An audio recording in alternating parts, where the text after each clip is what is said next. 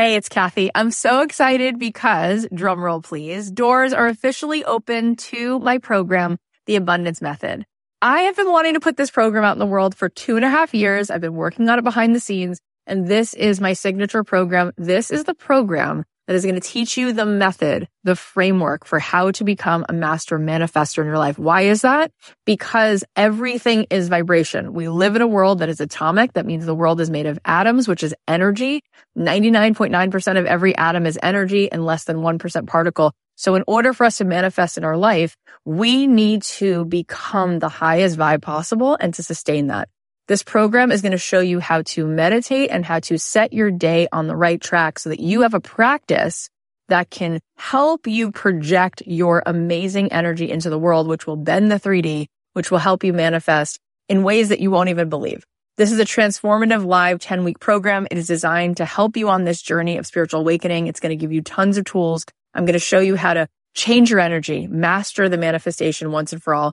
This is the first program of its kind. We're actually trademarking all of this framework because it is something that is so unique, and I think you're going to be so excited about learning it. Also, there are some bonuses right now. If you sign up, you're going to get an exclusive podcast so that you can be listening to this program. If you can't make the live Zoom calls, we can give it to you on a track so that you can be listening to it like you do a podcast. Also, you're going to get a pack of 10 meditations from me. And you're going to be getting a training that I just gave, a workshop called Permission to be Rich, one of the best workshops I've ever done, which you will love. And there is a platinum level to this program. If you choose the platinum level, not only do you get extra coaching calls with me, you also get extra mentor support, but this is really cool. You also get a retreat included. My retreats are normally $3,000. You will get the retreat for free included. Plus, you will get a front row seat at that retreat because you will be on the platinum VIP track at the retreat. All of this is here for you. I'd love to see you in this program. I want to see you tapping in, turning on to that electricity within you so that you can find your way to the life that you were born to manifest for yourself. You can join us now at kathyheller.com/join. I cannot wait. Get on in there, see what all the excitement is about. It's going to be so much fun. If you have a voice and you have a message, you want to put it out, you can do it now.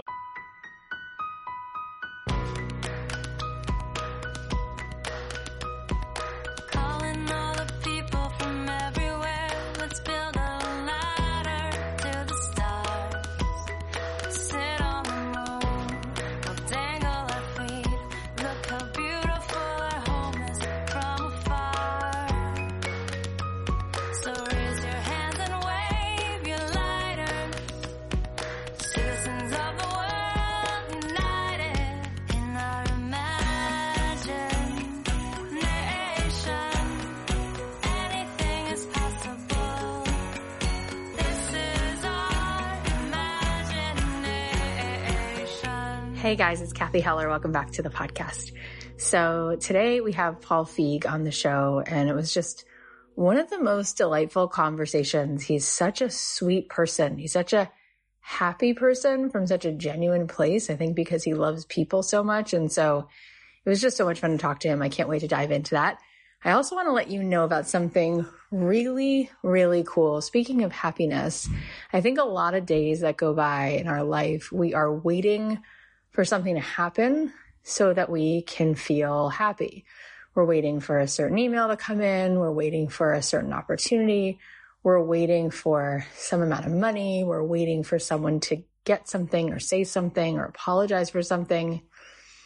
And truly, we have an ability to find so much joy and so much energy without waiting.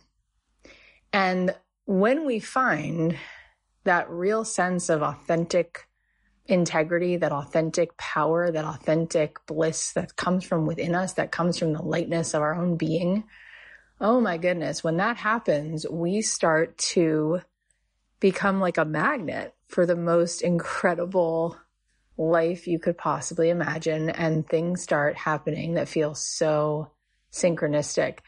I teach a program called Abundant Ever After that is my signature sauce. It's kind of the thing I feel I do best, and it has gotten rave reviews, and right now it is actually available.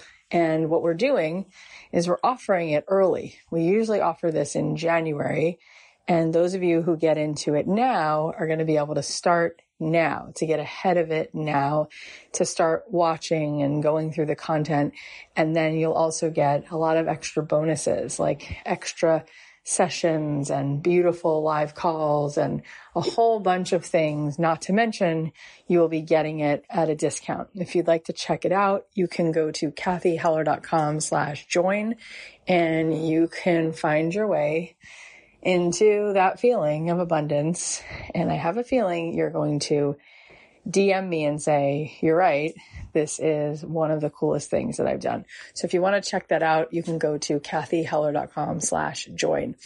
Also, if you are in the LA area, a week from Sunday, October 30th, my husband and I are doing a live show at the Improv, the world famous Improv on Melrose, and he will be doing stand-up. And then the two of us, along with his very good friend, Mark Schiff, will be doing a live podcast interview with Jon Lovitz. Jon Lovitz from Saturday Night Live and so many movies. It's going to be really fun. If you'd like to join us, you can get tickets if you go to the Improv's website. But if you want to make it easier, we've directed markandlowell.com to a place where you can buy tickets from the Improv and get yourself a seat. Just go to MarkandLowell, markandlowell.com, and go get your ticket so that you can be with us and Jon Lovitz. It's going to be such a fun night, 4 p.m. to 6 p.m., October 30th. We can't wait. So as I said, I'm so excited because Paul Feig is here. He's joining us today. He's a Directors Guild winning and Emmy-nominated filmmaker, writer, producer, author, and founder of Feig Co. Entertainment and Powder Keg Media. Many of you are probably familiar with his cult classic show, Freaks and Geeks, which was named in Time Magazine's 100 Greatest Shows of All Time. And it got a lot of actors' careers off the ground, like Linda Cardinelli, Busy Phillips, Seth Rogen, Jason Segel. You also may know the movies he directed: Bridesmaids, The Heat, Spy, Ghostbusters. Plus, he directed so many episodes of The Office, Arrested Development, Weeds, 30 Rock, Mad Men, and Parks and Recreation, among many others. And he recently directed, produced, and co-wrote a film that you can see right now on Netflix. It's called The School for Good and Evil. It's based on a young adult book series about two best friends in an enchanted school for young heroes and villains. And they find themselves on opposing sides of the battle between good and evil. It's so fun and visually gorgeous. Plus, it stars amazing actors like Charlize Theron, Kerry Washington, Michelle Yeoh, and Lawrence Fishburne. So you should definitely go check that out. Paul is also the writer, executive producer, and director of Fox's show Welcome to Flatch, and executive producer of HBO Max's Minx, both of which have been renewed for a second season. So you should definitely watch those too. Talking to Paul was so much fun. His journey has taken many, many pivots within the entertainment industry, and it's really cool to see him align with where he's really meant to be, and he's just thriving. He's also such an advocate for telling women's stories and shining a light on those multidimensional characters and relationships. I really hope that you enjoy him. I hope he continues to do the incredible work he's doing because it's making a lot of light in the world. I can't wait for you to hear this episode. So without further ado, please welcome the phenomenal Paul Feig. Paul, thank you so much. I said to you right before we started recording, you're very fancy. So it means a lot that you made the time to come here. Thank you. Oh, gosh, I just realized I should be wearing my jacket. Oh, gosh. But you actually look very dapper and you are very fancy. So it's really fun to have you here. I look like I could be bartending in Williamsburg right now. That's also true. Yes, that would make sense. So I know you from a lot of the things, but what I didn't know, I learned from doing some research on you before this interview. I didn't know about stand-up comedy. I didn't know about the $25,000 pyramid. And I wasn't shocked because everything you put in the world is a delight. So to find out that your sort of rite of passage story was very fun. I was like, of course, this is the life that he lived, a life that like you would read about, like a fake fictional character. Can you tell us a little bit about that? Because I don't think people know the man behind all these creative projects as much as we'd like to. Well, I thank you, first of all. It's very kind of you to say that I do stuff that you like. So I appreciate that. We all do. Come on. I'm just one of the crowd. You get enough people yelling at you on the internet and you get worried. But fair enough. Yeah. No, but I mean, I was somebody who just knew from when I was 5 years old, I wanted to be in show business. I loved everything about entertainment, about storytelling, about making people laugh, about, anything. So I just started this, as a kid, journey to become an actor. That's how it started, really. And all the school plays, all that kind of thing. I got to do TV commercials for my dad's store. He had a local store in Detroit called Art Surplus. It was a Army surplus store, and he let me do these really low budget, terrible local ads for it where, I think they're on YouTube, actually. You can see some of them. I did one as Groucho Marx and did one as Tarzan. And, I wrote them and thought they were hilarious. And they're something that a 16-year-old would do. But then I got really into the idea of stand-up because there was a TV show at the time called Make Me Laugh, which was a semi-game show where a person would come out and the comedians would try to make them laugh for 60 seconds. If the person didn't laugh, they would win points. And if they did, they'd lose. But that kind of started the whole stand-up comedy scene, comedy club scene, really. There wasn't one before that. It was more you had to be professional and then get booked into these places. So you could do these open mic nights. So I started doing that because I thought that was, back when you're living in Michigan, you didn't have any access to showbiz. Right. So it was like, okay, well, I can only do plays at the school or try to get a local theater, or if I become a stand-up. And I like the idea of stand-up because it was so self-contained. All you need is like a microphone and a stage and an audience, and you wrote whatever you wanted. You could do whatever you want. So I would do characters and, complaining kind of comedy and do music and all that sort of thing. And just pursued that for a while, but at the same time, then went off and became a tour guide at Universal Studios. So that's how I moved from Michigan to California. Was I got a chance to do that because I called the studio and said, "You need actors?" And they're like, "Well, we need a tour guide." And it's like, okay. So drove straight through with my next door neighbor to get there to do the auditions for it and got it. But then I found out about USC Film School. Then I went to film school. So it was kind of this, just kind of always pivoting. Because then I actually got a real career as a stand-up coming out of film school because of the $25,000 pyramid. You have to tell that story because I don't even get it. I'm like, this can't be real. Just tell us that story. Well, it was, I was obsessed with game shows as a kid, and the $25,000 pyramid was the one I always watched. Like, I would always wait for a snow day because, you could stay home and watch TV, or you go, "Oh, I'm kind of sick." Could watch The Price is Right and then the $25,000 pyramid. And so when I was working right out of film school, I was an intern. Then I got this job as a script reader, but I didn't love it because I didn't want to read other people's scripts. I wanted to be in showbiz. Of course. So they had an ad in the paper that they were always looking for contestants for different game shows. And one was the $25,000 pyramid. So I went in and auditioned and got on the show. So then I got on the show and actually had a 4-day run of winning. And the very last day, or the second or last day, I won the $25,000. I love this. The best. It was it. I'm telling you. So it allowed me to go quit my job and say, now I'm going to become a professional stand-up. So I used that money to start my stand-up career, and I did that for 5 years. You know what it is about you? You are so lovable. Like, you have this energy, which is creative and sweet, but you're likable. You're so likable. And I was smiling ear to ear when you were telling the story of doing those commercials, because it would have been such a joy to see you as a kid, because I can't imagine how cute that punum was on your face. But just who you are and what you do, it's all this vibe, all of it. It's very consistent. This would be, you're just the fact that you even had the gumption to make that call, and then you did the next thing and you went on a game show. It's all very, very consistent with, I feel like, all of the content that you create. It's from the inside out, something that just makes you joyful. That's kind of what you are. Well, Kathy, I appreciate it. That's very kind. But I think I've always been a real optimist. I can feel that. Yeah, because, I had so many bullies, and just every day would just pound you down. That's what Freaks and Geeks is all about. Just how you just get pounded down every day. But for some reason, every morning I'd wake up the next morning and go today's the day. Yeah. Today it's going to happen. I'm still that way. I just, because I don't want to be any other way. And I kind of can't, just because it's just not how I process the world, because enough things have worked out. Plenty of stuff hasn't worked out, but enough things have worked out to just go, oh, okay, it can happen. But I'm also very ambitious, and that has always driven me.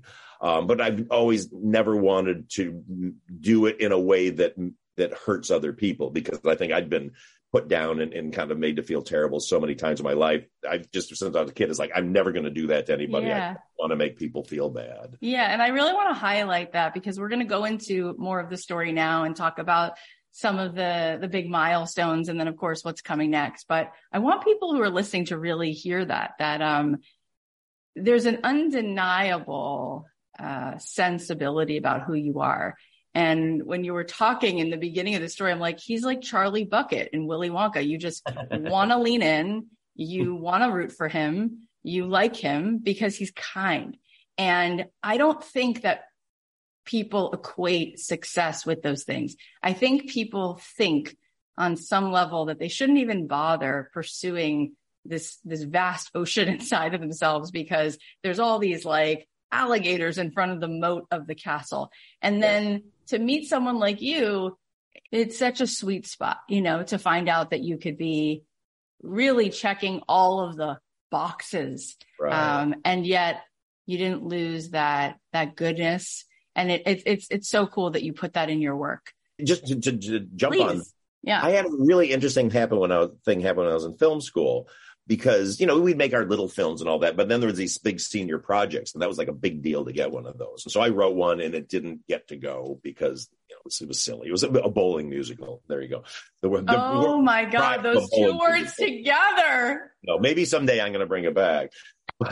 But then what happened was then another friend of mine got his, and then he, for some reason, had to leave. He couldn't do it, and he wanted me to do it. But it was a very dramatic, kind of sad thing and all this. But the weird thing I had was when faced with the idea of doing this, I remember going, if I'm in charge, if I'm the director in charge of things, I'm going to have to be mean to people because that's what you always would hear is like, you that's fire what the people. model was. Yeah. And you yell at people and you fire them and all this. And I had a freak out. And I actually went in and sabotaged getting the job by pitching a terrible idea that I knew was terrible because I was like, I don't think I'm ready to do this. And so I had this weird crisis for a number of years of like, I want to be a director, but I don't know if I can do it because I don't think I've got the ability to be that person.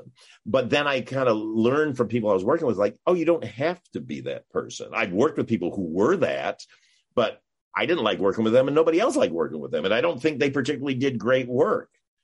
So yeah. You don't have to be an asshole is the bottom line. No, you don't. And I love that you're here for so many reasons, but I think this might be one of the most important things that we say on this show. So let's talk about then that first big milestone. Like what was that first turning point of, oh my gosh, I am getting paid to completely be my creative self? What was that Freaks and Geeks, or was there something before that gave you that same feeling of, wow, here I am doing this. I can't believe it. Yeah. I mean, I think when I started getting paid for stand-up, that was really exciting because I really felt like I was doing what I loved to do and was making a living at it. Yeah. Yeah. But honestly, it was when I got my first real acting job as a series regular. Because I was an actor for 15 years, character actor, and I auditioned for everything. I was in a lot of stuff. I mean, I did guest spots in a lot of stuff, but never a big part. But then I auditioned for this series called Dirty Dancing, the TV series. Remember, there was one, and nobody remembers it. And I got to be a regular on it. And that was the first moment of like, oh, my God, I'm in showbiz now. Like, because first of all, you go, I'm taken care of for the next 7 years because, I'm going to be on the show. They're going to give me all the stuff. They're going to dress me. They're going to cut my hair. They're going to feed me. Like, it's the greatest thing ever. But then the show got canceled, and that would be a recurring thing that happened for me over and over, over the course of those 15 years was I was a regular on 5 different TV shows, but they all got canceled after the first season because they just didn't do well. But that was the great moment of like, wow, I'm in showbiz. But then getting Freaks and Geeks, writing Freaks and Geeks, getting it sold and getting it on the air, that was the moment that turned me into kind of who I am today, because it's like, oh, now I'm actually doing what I really wanted to do my whole life, which is I'm creating stuff and I'm storytelling and I'm in quote unquote in charge, I did it with Judd. So that was the moment of like, oh, maybe I actually can do this. And that is really incredible on so many levels. I want to tease that out for a second, but I also just want to say it has to be said that it's amazing. I mean, it's amazing the following that show has and how quickly it was there and then it wasn't. And yet your insight in the people you chose for these roles is like, it's just unmatched. It's just like hard to understand how you chose all of these people as they were just budding, fledgling, like working actors. And now, your instincts were dead on. They've all gone on to do incredible things. And that show has just remained like such a classic. And yet I was surprised. I was like, wait, wasn't that on for 10 years? And I was like, no, 12 episodes. How can that be? It's very frustrating when the really good content is not necessarily the thing that the networks get behind. No, it's nuts. I mean, yeah, we aired 12 and then we had 18 all in, the 6 that never aired until we went into syndicate, it just started playing in reruns and all that. But it's what you dream of for a TV show. And, it's been 22 years. I still can't believe, people watch it, which is great. I mean, it's a dream come true. Trust me, I'm thrilled. I guess the thing I wanted to tease out is that so often on this show, people have this question about pursuing something, and then sometimes people pivot. And for you, actually, Jenna Fischer was here and she was talking about her husband and how he wanted to be an actor. Yeah. And then he moved into the more behind the scenes creating, writing, directing. And she said that was so right on. And it took a lot of humility. And I guess, what was that like for you to let go of one particular path and go all in on a different path? And what would your advice be for people listening? Like, how do you know when you're giving up on something that's really your alignment and when you're actually pursuing your real zone of genius, when it's actually like the better fit? Well, it's hard because, I mean, especially if it's like a lifelong dream, it's very hard to let go of. But it was both a slow process and then one big thing happened that then just knocked me out of it, which was the slow process was I had to go to USC film school, learning about writing, always writing, knowing I wanted to become, my goal was to be the guy who writes, directs, and stars in his own stuff. I wanted to be that person. But as I'd be having these roles, they were never big enough. I always felt unsatisfied because I was always like the 6th or 7th lead on a show, or just the guy who comes in for 1 or 2 scenes and does something. So I wasn't feeling satisfied. And yet I felt like, well, if I got my shot, I would be, a big star or whatever. But then it was when I finally, the 5th show I was a regular on was Sabrina the Teenage Witch, the first season where I was Mr. Poole, the biology teacher. So I was finally on a hit show and it was like, oh, okay, well, the dream I have of like writing and directing all that stuff, we'll put that on hold because now I'm going to be working for 7 years and this is so great. So it almost made me I wouldn't say ambition drop, but the going for the direction which I kind of in the back of my head knew I should be doing because I only had so much talent as an actor. I had 2 things I could do. I could either be the really sarcastic guy or I could be the really goofy guy. I'm not, I couldn't do dramatic roles or cry on cue or anything like that. So I knew I was limited. But I always could watch all the other actors and read the scripts and go like, I know how to make them a little bit better. I bet if I could have them do this, they would be good. But as an actor, I didn't want to be the guy telling other actors what to do. But it was always in my head. I think I could do that. But then, so did a year on Sabrina the Teenage Witch, took that money, wrote this movie called Life Sold Separately, which is about 4 people in a field because I had like $35,000 in the bank that I said, I can make something with this. And then I'll come back the next season and get the money back. Put all my money into making this movie, made it, couldn't get into any film festivals. And then when I was in the middle of post-production, I got called from the show saying, oh, we're going to write you out of the show. So I bankrupted my wife and I basically with this movie that then I couldn't do anything with. Nobody wanted it. But then Judd, who was an old friend of mine, we were stand-ups together, Judd Apatow, had seen it. And he was like, hey, I just have made this TV deal at DreamWorks because he was working on Larry Sanders' show. And he said, if you ever have an idea for a show, let me know. So that was when I wrote, unrelated to that, really, just I was going out on the road with this movie, trying to, show it in this traveling film festival at colleges, and wrote Freaks and Geeks as a spec script just because I knew I needed to do something out on the road or I was going to go crazy. And that's what ended up selling. I sent it to Judd and he was like, I love this. Let's make it. So it kind of went from the worst year of my life, because it was like a year trying to get that movie out there, to then selling this show. But it was the moment of going, God, I'm finally on a hit show as an actor and I can still get written out and have no job security, that made me go, you know what? I got to get out of this. Yeah. doing Yeah. this. And it's amazing how things line up when you're starting to be open to a different possibility. That's like an uncanny set of circumstances. Yeah. And if I got to credit my wife real quickly too, because she, for like the 2 or 3 years before that, kept going like, you should think about directing. You should think about directing. And she would always kind of encourage me to shadow other directors, friends of mine, or on shows that friends of mine were running. And nobody took it serious. I remember a lot of people go like, well, no, because like they thought I was crazy wanting to be a director just because they didn't think I had the personality for it. It's like, you're too nice to be a director. It's like, okay, yeah. Well, since you mentioned her in the research that we did, we saw that you've been married for 28 years. Is that right? 28 Yeah, years? as of last week. Yes. I mean, Mazel Tov, congratulations. That's probably your biggest accomplishment, right? I mean, let's be real. I'm very proud of it. Yes. It's amazing. And I was going to ask you about that anyway, but since you just brought her up, rightfully so, that's incredible to have that kind of encouragement. What would you guess is one potential reason why you've been able to have such a big career, live in Hollywood mostly, and have a long, great marriage? Like those are also not things that people usually assume go together. Yeah, well, obviously we love each other very much. And we're really compatible. We both love the same things, comedy and all that. But I think the biggest thing out here is we're not in competition with each other. You know what I mean? When I met her, she was my manager.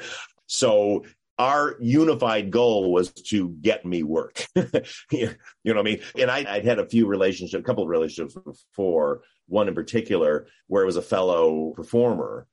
And there was always a weird rivalry competition, so when you'd get a job, there was always like, oh, yay. Oh, but then this feeling of like, well, why didn't I get a job? And I remember having a big fight once because, I'd gotten a job, some good gig, and she brought me her like headshots. I was like, well, what do I do? And I said something kind of like, at your level, what you have to do is this. And she just lost it, and she probably should have, because it sounded very like. At your level. Yeah, exactly. Like, note to self, delete that. Yeah, one. Don't ever say that. Exactly. But it was just that thing of you're like, oh gosh, I've witnessed couples in showbiz who were like kind of going for the same thing, and one would be people would be asking them at a party about some success they had, and the other one would start to get angry about it. It's like, sense. I thought that's just too hard to put up with, and so the fact that we're just kind of, I don't know, we're unified in our goal to just get work.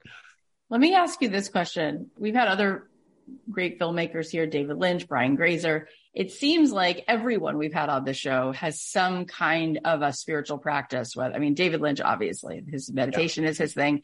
But I read a little bit about your background. And funny enough, my husband, his mom is the same thing. Like, we're all Jewish, but she actually became a Christian Scientist. And even though my husband, I don't think he would call himself that, he got so much out of having a mom who gave him all of this.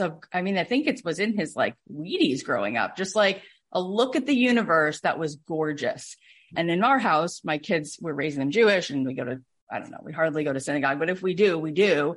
But he brings so much to the table from things his mom taught him that in the beginning I was like, what are you talking about? And now I'm like, say that again.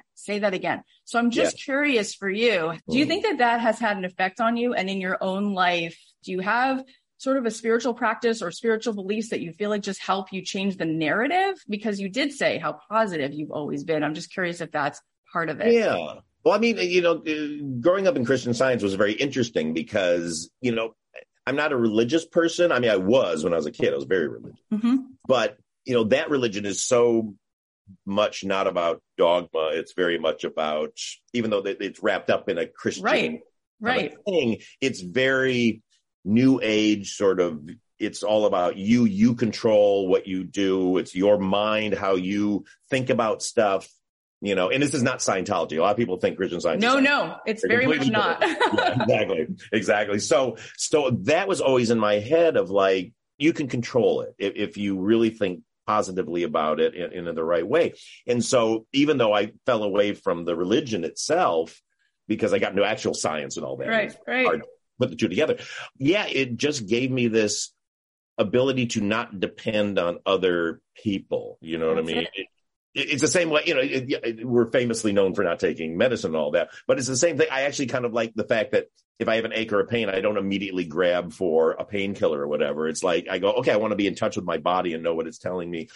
So yeah, I think it really does help. I don't have any spiritual thing that I do now other than I'm really just a lover of people, and human energy. And that's why I love living in big cities, because I want to be around people. And I really am almost like a vampire in that way, that I really draw off everybody's energy around me, and I like talking to people, and I just like being around people who are talking and having fun, or just kind of being humans, so I think I really worship at the altar of people in general. Yeah. And it's so obvious, and you're so great at it. And recently, I was a musician earlier in my life, but I saw this scientific experiment where when you take two guitars and you put them on a table next to each other, if you pluck the F string on this guitar, the F string on the other guitar actually moves. And pluck the C string on this one moves. And it's the law of like resonance just in music and in vibration.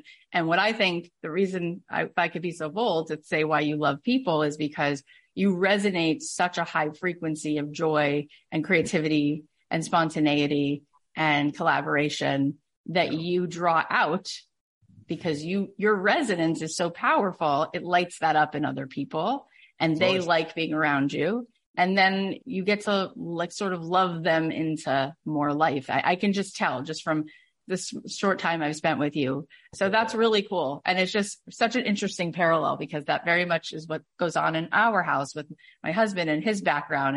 And it's just sort of like a worldview, not necessarily a religiosity, but a look at life in that way. So I'm glad I was able to ask you about that. So you went on to be doing all of these things. And I'm just curious, is there one role now, whether it's directing or writing? When you're directing, does time stand still, or when you're writing, or do you like them both equally? I like them all equally, because weirdly, I kind of consider it all to be one job. I mean, I always hate the term filmmaker. It just sounds so, like auteur theory or whatever. It sounds so highfalutin, but it really is. I do feel like being a filmmaker is my favorite thing, because as a director, I love being a director. I mean, just because I'm in charge of everything and I get to affect the vision and I get to make sure that it all works. But I love being a producer, because then I get to protect that. And I love being a writer, because whether it's a project that I get the full credit for writing, or whether it's just rewriting I do on other projects that I don't take credit for, I'm getting to fix it all. But I'm also fixing it as a director, because I know what I'm best at directing and I know what I want out of things. So it is very hard for me to kind of separate them out, but I really do love the title director.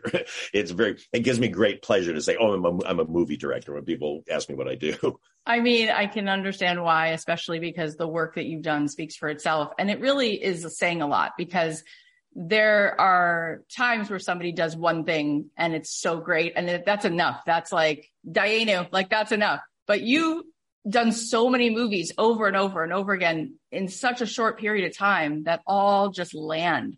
And so what's one look at directing that you think we could learn from, even in life? Like, what do you think makes a great director? What do you think is the way you're facilitating an environment? Or what do you think is the way you're communicating to an actor that draws out that level of creativity? What could we learn from you in our life that you see in directing? You have to create a safe environment for the people that are working with you. When I was an actor, I would have so many times with certain directors, like I always like to ad lib or surprise people, or do a little kind of throw a joke and people didn't know. And usually it always went really well. People liked it, but sometimes somebody would like slap you down for it. Like, what are you doing? Stop that, or that's not funny, or blah, blah, blah. And suddenly I would tense up, and my creativity would be cut in half, because then I'm like going everything through a filter of like, I better not. Of course, yeah. So I didn't feel safe. I didn't feel like it was a place I could experiment. Look, I didn't want to be the guy who just goes off script and goes nuts. But at the same time, I wanted to add my personality to it. And so, when I'm doing my movies, I really create an environment where people feel they can try anything and are not going to get slapped down. Because trust me, there's plenty of times people will do something, go, can I try this? Oh, sure. And they'll do something. And in my head, I'm going like, oh God, that's terrible. Like, why did they want to do that? I don't like that. But I don't go, that was terrible. Don't do that. I go, okay, cool. That's great. We got that. Let's try this, or let's try something else. Because then I get back to the editing room, and so many times that take I thought was terrible is actually the best take. Wow. Because it was purely from them. It just wasn't what I had in my head, and so my advice is always like, be confident enough to have no confidence in your vision. That's why I hate the term auteur theory and auteur, all that stuff, because it's bullshit. If I'm dictating every performance to somebody, then they're just doing some watered down version of what I think it should be. And why did I hire them? It's not Shakespeare, I mean, you're not parroting beautiful words. Hopefully we're presenting beautiful words and worked really hard and got the script right. But then that person has to make it their own. When I was a TV director, I would work with, these showrunners, and occasionally they would say, like, that person's got to say the joke just like this. And it's like, well, that person's mouth doesn't work the same your way your mouth works, so let them interpret it, even if they're not changing the words, let them just have a different type of thing. And every time in my movies, when I've worked towards getting somebody to do something exactly the way I heard it in my head, by the time they do it, everything they've done before that is so much more interesting to me. By the time they do exactly what I wanted, I'm like, oh God, I don't even like that anymore. That's fascinating. And I think we can all learn something about that in our own lives, whether we're parents or whether we're just working on any collaborative project, like creating that safe space, and then like trusting that maybe you don't even know what you like. Maybe there's something you can't even see. So Speaking of all of these incredible gifts that you have, directing and writing and producing, you're doing that again, The School for Good and Evil. Tell us about this and why you think the audience might enjoy it. Yeah, it's my first foray into the world of fantasy, but my whole goal in my career is just to do every genre there is. I love genre movies, and then there's so many genres I go like, oh, I think I could have an interesting take on that. And fantasy's always been that, but it was a script that was sent to me, and I read it, and I fell in love with the story of these two women and their friendship, because I'm very drawn to female friendship stories. It's just kind of my favorite thing. I see that. Yeah. Yeah, I just love it. I just think it's, all my friends were girls growing up. I was close to my mom, and I just loved those relationships. But it was also then, on top of having this great message and this great friendship in it, and just the way that it resolves is so beautiful, I think. It was a chance to get to create a world, which I've never gotten to do. I mean, with Ghostbusters, we kind of did, but it was still based in our world. And I've just always wanted to build something from the absolute ground up. So this, we got to design. I mean, we did over 800 original costumes, that we designed and made, and everything from the shoes to the jewelry, everything was made, and then created the look of this world based on Art Nouveau, because I had done Spy, in Budapest, and fell in love with that style. So so it's a real visual feast to watch, and it's really got a kind of a very sweet story of friendship, but also about the human condition. And, it takes place in a world where there's a school that trains fairy tale heroes and villains. So either your soul is all evil or you're all good, and then you do these things. Well, the message is basically, no, we're not all one thing. We are a mix of everything, of good and bad, of right and wrong, of, strong and weak. And I just think today that's such an important message, when everything is so polarized and everything is so black and white. I agree with you. Good or you're bad. Yeah. So all of that added up to just be like, I really wanted to make this movie, and I'm so proud of it. And I spent 2.5 years working on it. So I love that you just added all of that depth to it. It's, first of all, it sounds so cool visually, and I love the girls. And I want to ask you a follow-up question about women and why you champion women so much. But that message that you just offered is so powerful. And I didn't grow up watching Star Wars because I was born a little bit later, and I went back and watched them now as an adult. And every movie I'm crying, because to me, it's so Kabbalistic. It's so much about this world. It's like this choice we all have every day. We all have an ego. We all have a sabotager. We all have an anti-self, all of us.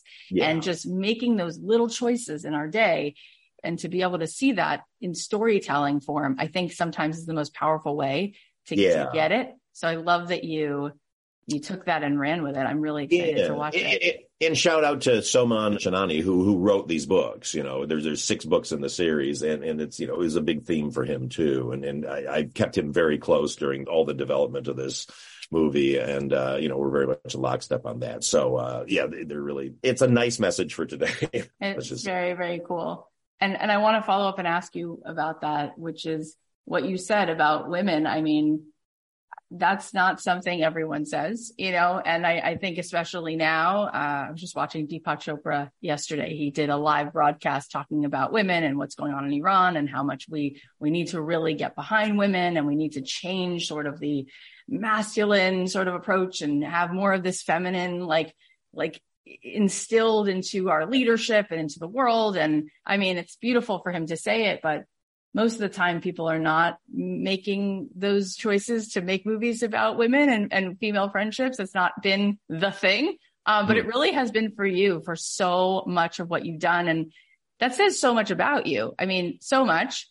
And I want to know more about that. I mean, you said something like, you were close with your mom and you had a lot of girls who were friends of yours growing up, but I think it really is going so much further than you even know, what you did with Kristen Wiig and all those women. You really you elevated them in such a giant way. And it means a lot to people like me. It means a huge amount. So I want to thank you for that. And what is it that keeps you coming back to that dynamic that you want to showcase it? It's kind of all I care about storytelling wise. I feel like I just grew up my whole life either watching just completely male stories of the hero or the male comedy, which is very aggressive sometimes. And then also watching the women in those movies have terrible roles and very forced to be very one-dimensional. When I got out to Hollywood and befriended so many female comedians and actors and all that, and then would see them pop up in movies and their roles would be terrible and they weren't allowed to be funny and they were just mean and, the shrewish girlfriend or whatever. It just doubled down on my desire to tell these stories anyway, because I think it's what I just always related to. My brain doesn't think in terms of stories about men, because most men's stories are so locked in on, I don't even know how to put it. Like, there's a self-importance that is in it that always bothered me. There's a kind of bully quality in it sometimes, because I had a lot of bullies growing up. And I think it's just, I just like the way that women relate to each other. And my relationships and friendships mostly with women have just been my favorite ones, because I didn't feel there was things I was supposed to know that I don't know. I mean, even as trite as being like, I'm not into sports, like you get around a bunch of guys and suddenly it's all this hyper specific talk. And I'm still like, oh yeah. I'm a master at sounding like I know what I'm talking about during a sports conversation and saying nothing. Literally, because I can just he's great. I agree with that, and I'm just sitting there like, I don't care about this stuff. I just don't care. And I don't fault them for liking it. It's just, I'm not comfortable. I'd rather be sitting talking about, anything from people to fashion to, I don't know. I just have no real interest in male driven stories. I don't mind watching them. They're fine, but. Well, there's enough of them. There's a lot of them. So Exactly. But it's really cool. And, I have to ask you, when you're in the room and Melissa McCarthy is doing her thing, how do you not die? I don't know how I'm dying. I can't even breathe. And you're sitting there, facilitating this. Yeah. And what is that like for you? And it's not just her. Obviously, there's so many incredible actresses and actors that you work with. But I mean, that must be the joy of all joys to be in the room. It's the greatest, but I ruin a lot of takes. I am famous for ruining takes because I'll just burst out laughing, or people will see me off to the side like this, covering my face, trying not to laugh. Like Melissa's always like, Paul, I can see you or I can hear you. It's like, okay, I keep moving Video Village further and further away. I feel like certain people are superhuman in certain ways. She commits on a level that I didn't know people have that capacity. Huh? Yeah, I've always said the funniest people, their DNA is programmed to be funny, because the funniest people I've worked with can't not be funny. If you look at Kristen, if you look at Melissa McCarthy, or if you look at Chris Farley, or Will Ferrell, you're like, they're just funny. They just have to show up, which is always so sad when then they decide they want to be a dramatic actor, and you're like, oh, please. Because as an audience, you're just waiting for them to be funny, which I guess is kind of a curse, but they can't help not being funny. Yeah. My friend was on jury duty with Will Ferrell and it was a disaster. And the judge kept yelling at him and he was like, I'm so sorry. And he was like, so you did it again? He's like, no, I didn't mean to. And he's like, stop it. And he like escorted him out of the courtroom. And my friend was like, I didn't know if he was going to get arrested. Like he couldn't not make everybody die. And it was so serious. It's like a murder trial. They're downtown LA. Like the judge was like, I've had it with you, Farrell. And he was like, I'm sorry. I'm really trying. I promise I'm trying. And I was like, you could just see, like, obviously that's what would happen. It'd be, of course. I mean, it's like a otherworldly thing. So speaking of other, worldly things, we've had three actors from The Office here: Rainn Wilson, Jenna Fischer, who I mentioned, Brian Baumgartner. I love the show. I think the whole world loves the show. What was that world like, stepping into that world, being a part of that? It seems like it was just once in a while, something very different happens on TV. And I think that was something that just really struck a chord in people's hearts on a level that is unusual. What was that like for you to be a part of that? Well, it was great. I mean, it was so exciting because, I felt very much like an outlier, especially in the 90s, just because I was, trying to be in comedy and I was an actor and a stand-up and all that. But comedy was at a very presentational point then. It was very big and broad and very jokey, which I enjoyed watching, but I had no interest in kind of doing that. It wasn't my kind of thing that I was drawn to. I like very behavioral comedy. I just think people are funny. And that's when we did Freaks and Geeks, it's like, they always say, well, there's no jokes in here. It's like, no, the joke is Bill, like just turning, going, huh? Like that's funny to us. So when this one came up, that docu-style, and I had done Arrested Development, which was in that docu-style, but that was a little more amped up, still hilarious. But so good. I like that this one was even more pure to the docu-style. And then Steve Carell, I was such a huge fan of Steve's from The Daily Show. I always thought he was so funny on that show. And so when they cast him in that, truth be told, I had been approached, as a lot of people were in town, to turn the British Office into a TV show. And I turned it down immediately because I was like, why would you take that on?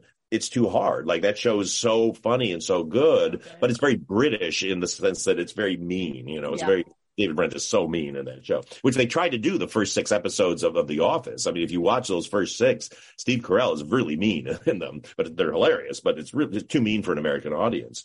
And so getting in there, that was, that first real season was the season right after 40-Year-Old Virgin had come out and everybody was in love with Steve because he was so lovable in that. And it was like, how do we transfer that into here? And so once the decision was made, like, oh, well, Michael Scott will be, he's still like a jerk, but he means well. He's like a well-meaning guy who's just kind of an idiot, but occasionally he's not. Occasionally he actually figures stuff out, but he's still kind of a bore, but he's not mean-spirited about it. He thinks he's hilarious. And so that was really what kind of was the turning point for it. And it was just a joy. I mean, I directed, I think, 19 episodes and was lucky enough to do some of the biggest ones and do Steve's final episode, which was just, I've never been on a set. I could cry just thinking of it. I was never on a set that was more heartbroken. That was the funny, I don't know, I've told this story before, but like, the whole thing, every scene we'd get to that was like Steve's last scene with somebody, everybody be in tears, and everything was so serious. And I have to go like, all right, everybody stop. You as actors love Steve Carell. You as workers of The Office don't really like Michael Scott that much. So like we always had to go, okay, remember it's Michael Scott. And so we got through it, but it was just devastating. I mean, I've got a picture somewhere of Greg Daniels just like laying on when you walk in the front of the office, that couch, him just like laying face down on the couch. I was completely devastated, And when Brian was here, we were both in tears because he told me that he went through, he interviewed all of you guys for this book. And he said he would play this last line where Jenna Fischer says, there's beauty in ordinary things. Isn't that really the point? Yeah. And I think what you said, a lot of people relate to. I had bullies in 7th grade. It's horrible. And I feel like The Office was like, oh, those are all the nice kids. Like, those are all the kids who you could just, warts and all, like you could just be yourself with them. And it made people feel welcome to the table. And we need that so badly. Yeah, totally. I mean, it was such a fun set to be on because of that, and that's what with our show, Welcome to Flaps, that's what I feel that same thing there because we're off in this small town in North Carolina outside of Wilmington. And we just kind of have these documentary cameras up and it's just supportive and fun.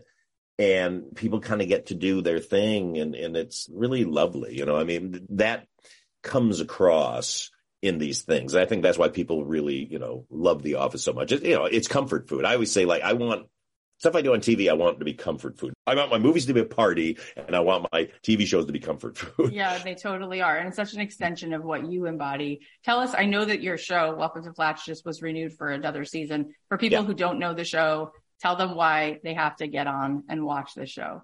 Yeah, it's based on a British show called This Country, which was just this documentary out in the Cotswolds of these two cousins who are best friends, and they're just kind of the town screw ups, and it's just funny and sweet, and again, total comfort food. It's just a small town with these kind of eccentric characters, but we're not making fun of anybody in it. We just love them all. And so, we did the American version where it's set in a small town, Flatch, Ohio. And it's just about these two cousins and all the people in this town. And it's just a super funny show. And our second season is on now, just started up. And Jamie Presley just joined the cast too, and she's awesome. It's fun comfort food. If you love The Office, if you love Parks and Rec, you'll love this one. You've done so much and you keep creating. And I'm just curious, like, when you hit your head on the pillow at night, what makes you keep creating? What are you hoping to give to all the people? Because you love people so much. What is it that's driving you to keep making things? I want to keep entertaining people. I want to keep making people happy. I get very frustrated with the industry sometimes because there's things. I don't like this time of year because this is Oscar season, and so I'm a member of the Academy, so I'm in, part of the whole thing.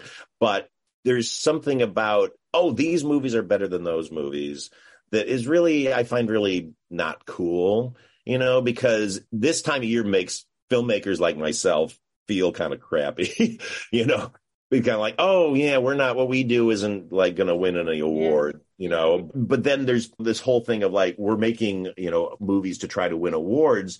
I don't like that at all, because I go, now your goal is not to entertain the audience. Your goal should always be to entertain the audience, no matter what. And the biggest lesson I had, because, I was definitely influenced by that in the beginning of my career, like, I got to do something, that's Oscar worthy or whatever, was when Bridesmaids got nominated for 2 Oscars. I mean, I guarantee none of us are saying, maybe let's make this and we can probably get nominated for some Oscars. Like, no, Melissa McCarthy shitting in the sink is not exactly the kind of thing you have happen when you're chasing the statue. But it made me go, we made the most fun movie we could to entertain people. And we put the messages in that we wanted about friendship and, and had the emotion in there and did everything that a movie's supposed to do. My favorite movie of all time is It's a Wonderful Life, because I think that movie does everything a movie's supposed to do. It makes you laugh, makes you cry, makes you happy, leaves you feeling great about people. And that's all I kind of care about. And so, when we say about entertaining, that's all I want to do is just keep making things that will entertain people in different ways and bring something new into the world. And then I get to have fun doing something new and putting my take on a different genre or whatever. But I want people to have more stuff to make them happy. I love you, Paul Feig. Everybody does. And I'm just sitting here thinking, like, the only movie that's a comedy that I can think of that won Best Picture, and I'm not a trivia buff, but I think it was Annie Hall, right? Yeah. Some people do consider Shakespeare in Love to be a comedy, but that's debate amongst each other. I'm either to confirm or deny that. But you think about what a commentary that is on culture and society, that, like, if you're going to win an award, you have to make Schindler's List. Like, you have to make something that is so sad, that is so heavy. It's like we're addicted to suffering, and we think that things that are dramatic and heavy are amazing. And meanwhile, the world just needs so much to feel good. And you genuinely make people feel good. Like, The Office is not something that would go in the same category for people in their heads as something like Schindler's List. And yet it's like, how much good does it do? How much good does it do? And I hope that changes. That feels ridiculous. Well, the problem is, as somebody in comedy, and we can, all of us in comedy can secretly sit around and complain about this for hours. But I will say the one thing is, for a drama to be impressive, it can work really hard.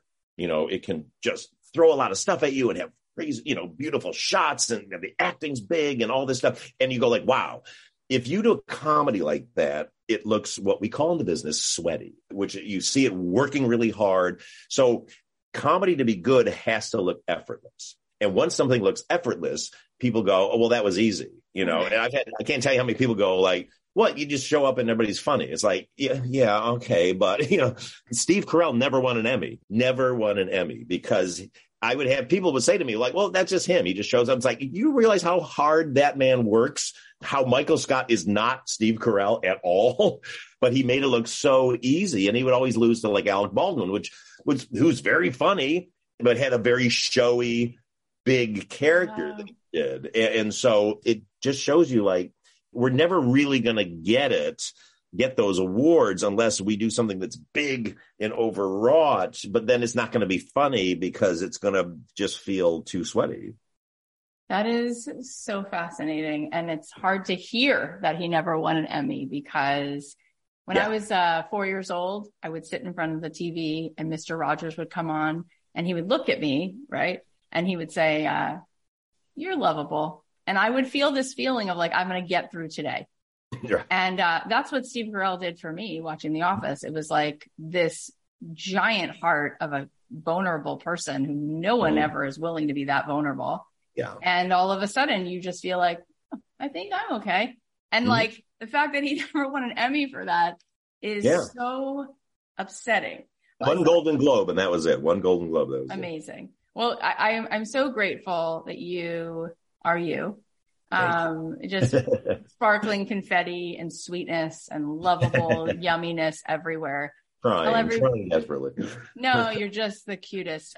Tell everybody where they can check out School for Good and Evil. I believe it's coming up on Netflix. Yeah, October 19th, we premiere on Netflix. Yeah, and you can see us there. We're going to be pretty much only there. We're in a couple of theaters just so we can qualify for awards, but only because I think our technical stuff is so amazing, our costumes and our music and our sets and all that. So I want all my team to have a shot at getting, some kind of nominations for what they did because their work is unbelievable.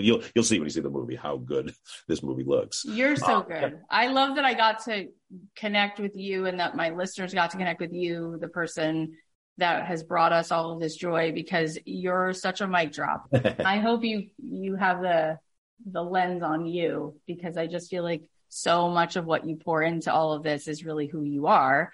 And it's medicine. People need this. People really need this. Well, look, I'm very, very lucky to get to do what I do. And I do not take it for granted for 1 second. My only thing that drives me is the fear that they won't let me keep doing it.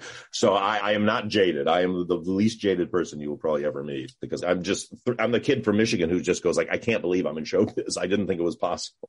Well, you're a delight. Last question for people who are listening right now, who have some dream and feel like it's too late, they're too old, they're not talented enough.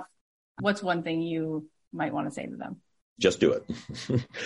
I'm not an ad for Nike. Just do it. There's no reason you can't do it now. When I was starting out, sure, you had to have a ton of money to buy film. You made it. You couldn't get it distributed anywhere. You couldn't get it out there. Now you got your iPhone can shoot a movie that looks 1,000 times better than what I spent $35,000 on 16 millimeter. You got the internet. You can put it out on the internet and they can get seen. Or you can go on social media. You can just start doing things on TikTok or do them on IG. Like, if you have a voice and you have a message, you want to put it out, you can do it now. It's never been more of a meritocracy in showbiz ever, because there's people in the shows that I do that I cast off of the internet. The star of Welcome to Flatch, Holmes, is somebody we found on Twitter who she just did funny videos in her car. She would just put up a camera and just do these characters.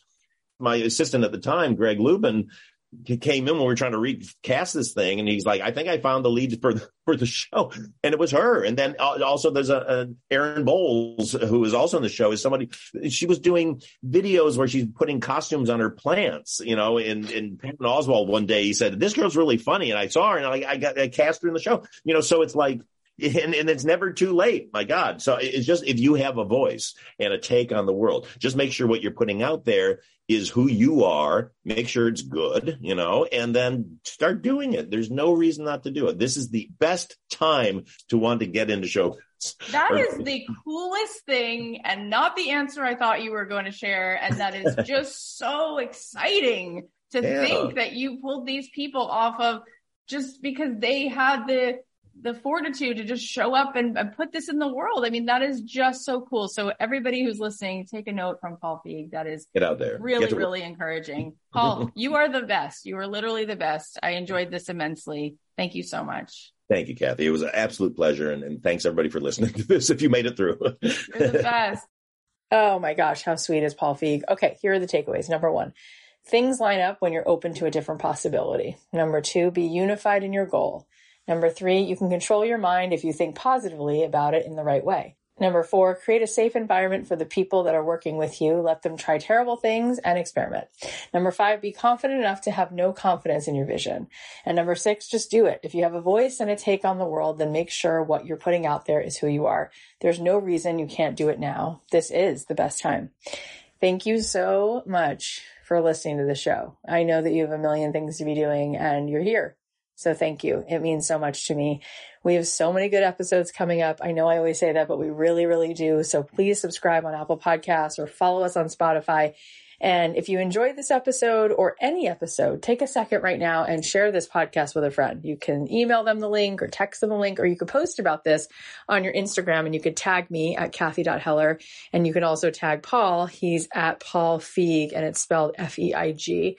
And finally, if you want to get into my signature program so that you can unleash the faucet of all the abundance and all the beauty and all that really high vibe energy that is really available to all of us, you can join Abundant Ever After right now.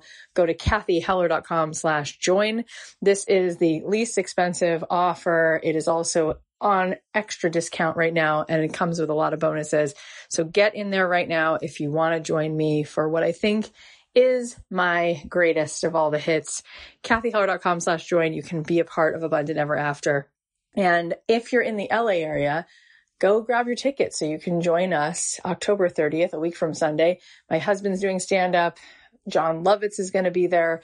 We're doing a live podcast interview with John Lovitz on stage at the Improv in Los Angeles from 4 p.m. to 6 p.m. October 30th. That's the day before Halloween. You can go grab your tickets. I think they're about $20, and you can go to markandlowell.com to get your tickets. Mark is MarkandLowell, markandlowell.com. Grab your tickets. And I'm just so thrilled. Today and tomorrow we are doing a live event in LA. I can't wait to share a little bit of the audio from that with you guys over the next few weeks. You'll be hearing snippets from Andy Grammer, Candace Nelson, Amy Purdy, and some of the other beautiful conversations we're having on stage today and tomorrow. It's just so much fun to do these live events. I'll definitely be looking to do more in the future, so keep your eyes peeled for dates coming up. And next week, Monday, Tuesday, Wednesday, we're doing a retreat at my house, and that is just so exciting. So I just love you guys so much, and I continue to look for opportunities and ways for us to come together in person because it really is the best. I hope you have a beautiful weekend, and I will talk to you Monday.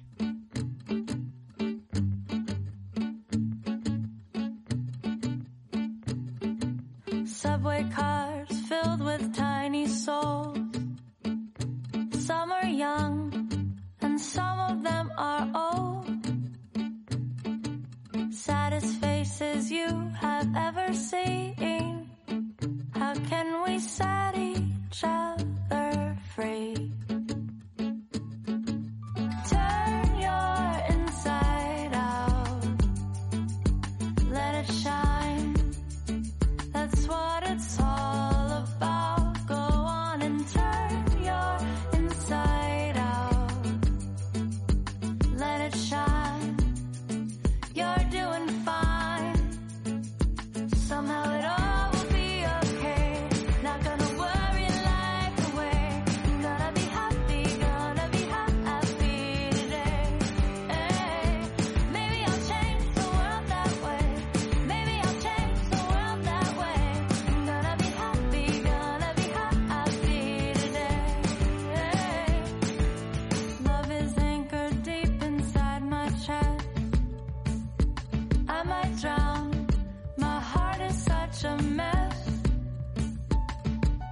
I've been searching for some kind of sign. How to live this little life. Turn your inside out.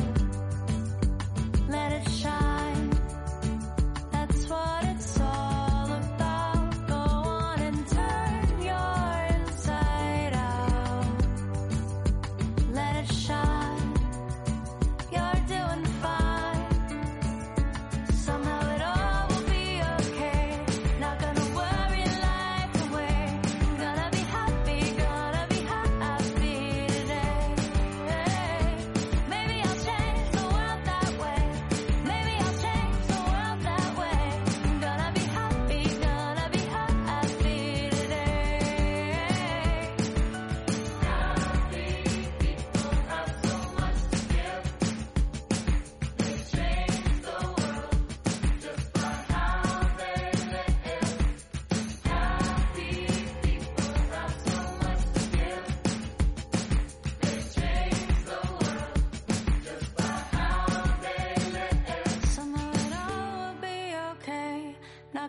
worry life away.